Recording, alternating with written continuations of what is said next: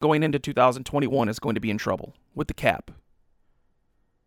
The cap was projected to be at $210 million in 2021. It's now projected to be more like $175 million. The Packers need to shed $32 million just to get in the cap.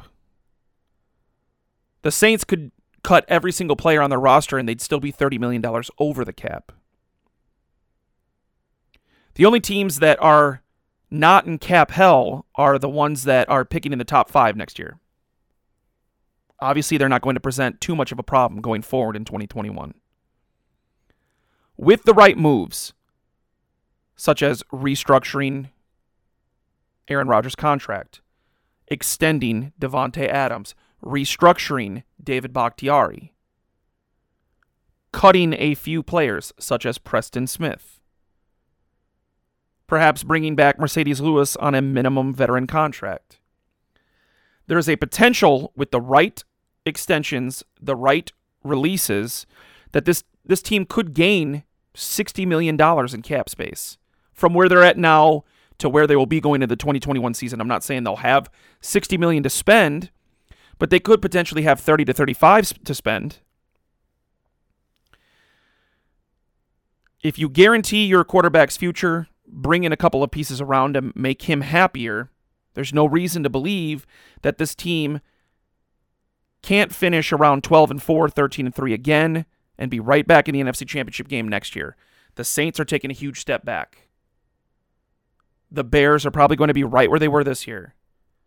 The Rams will be taking a small step back.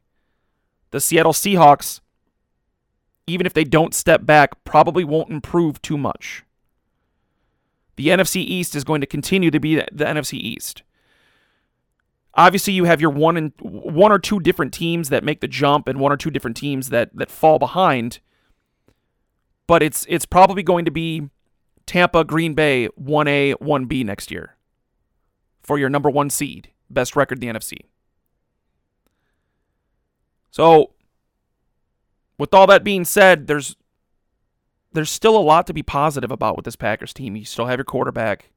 You still got your head coach. You're going to have a new defensive coordinator. A couple guys might be gone. You'll bring in new, fresh faces. They're poised to have a really good draft because now they're not necessarily drafting to fit specific needs. They could bring in the best player.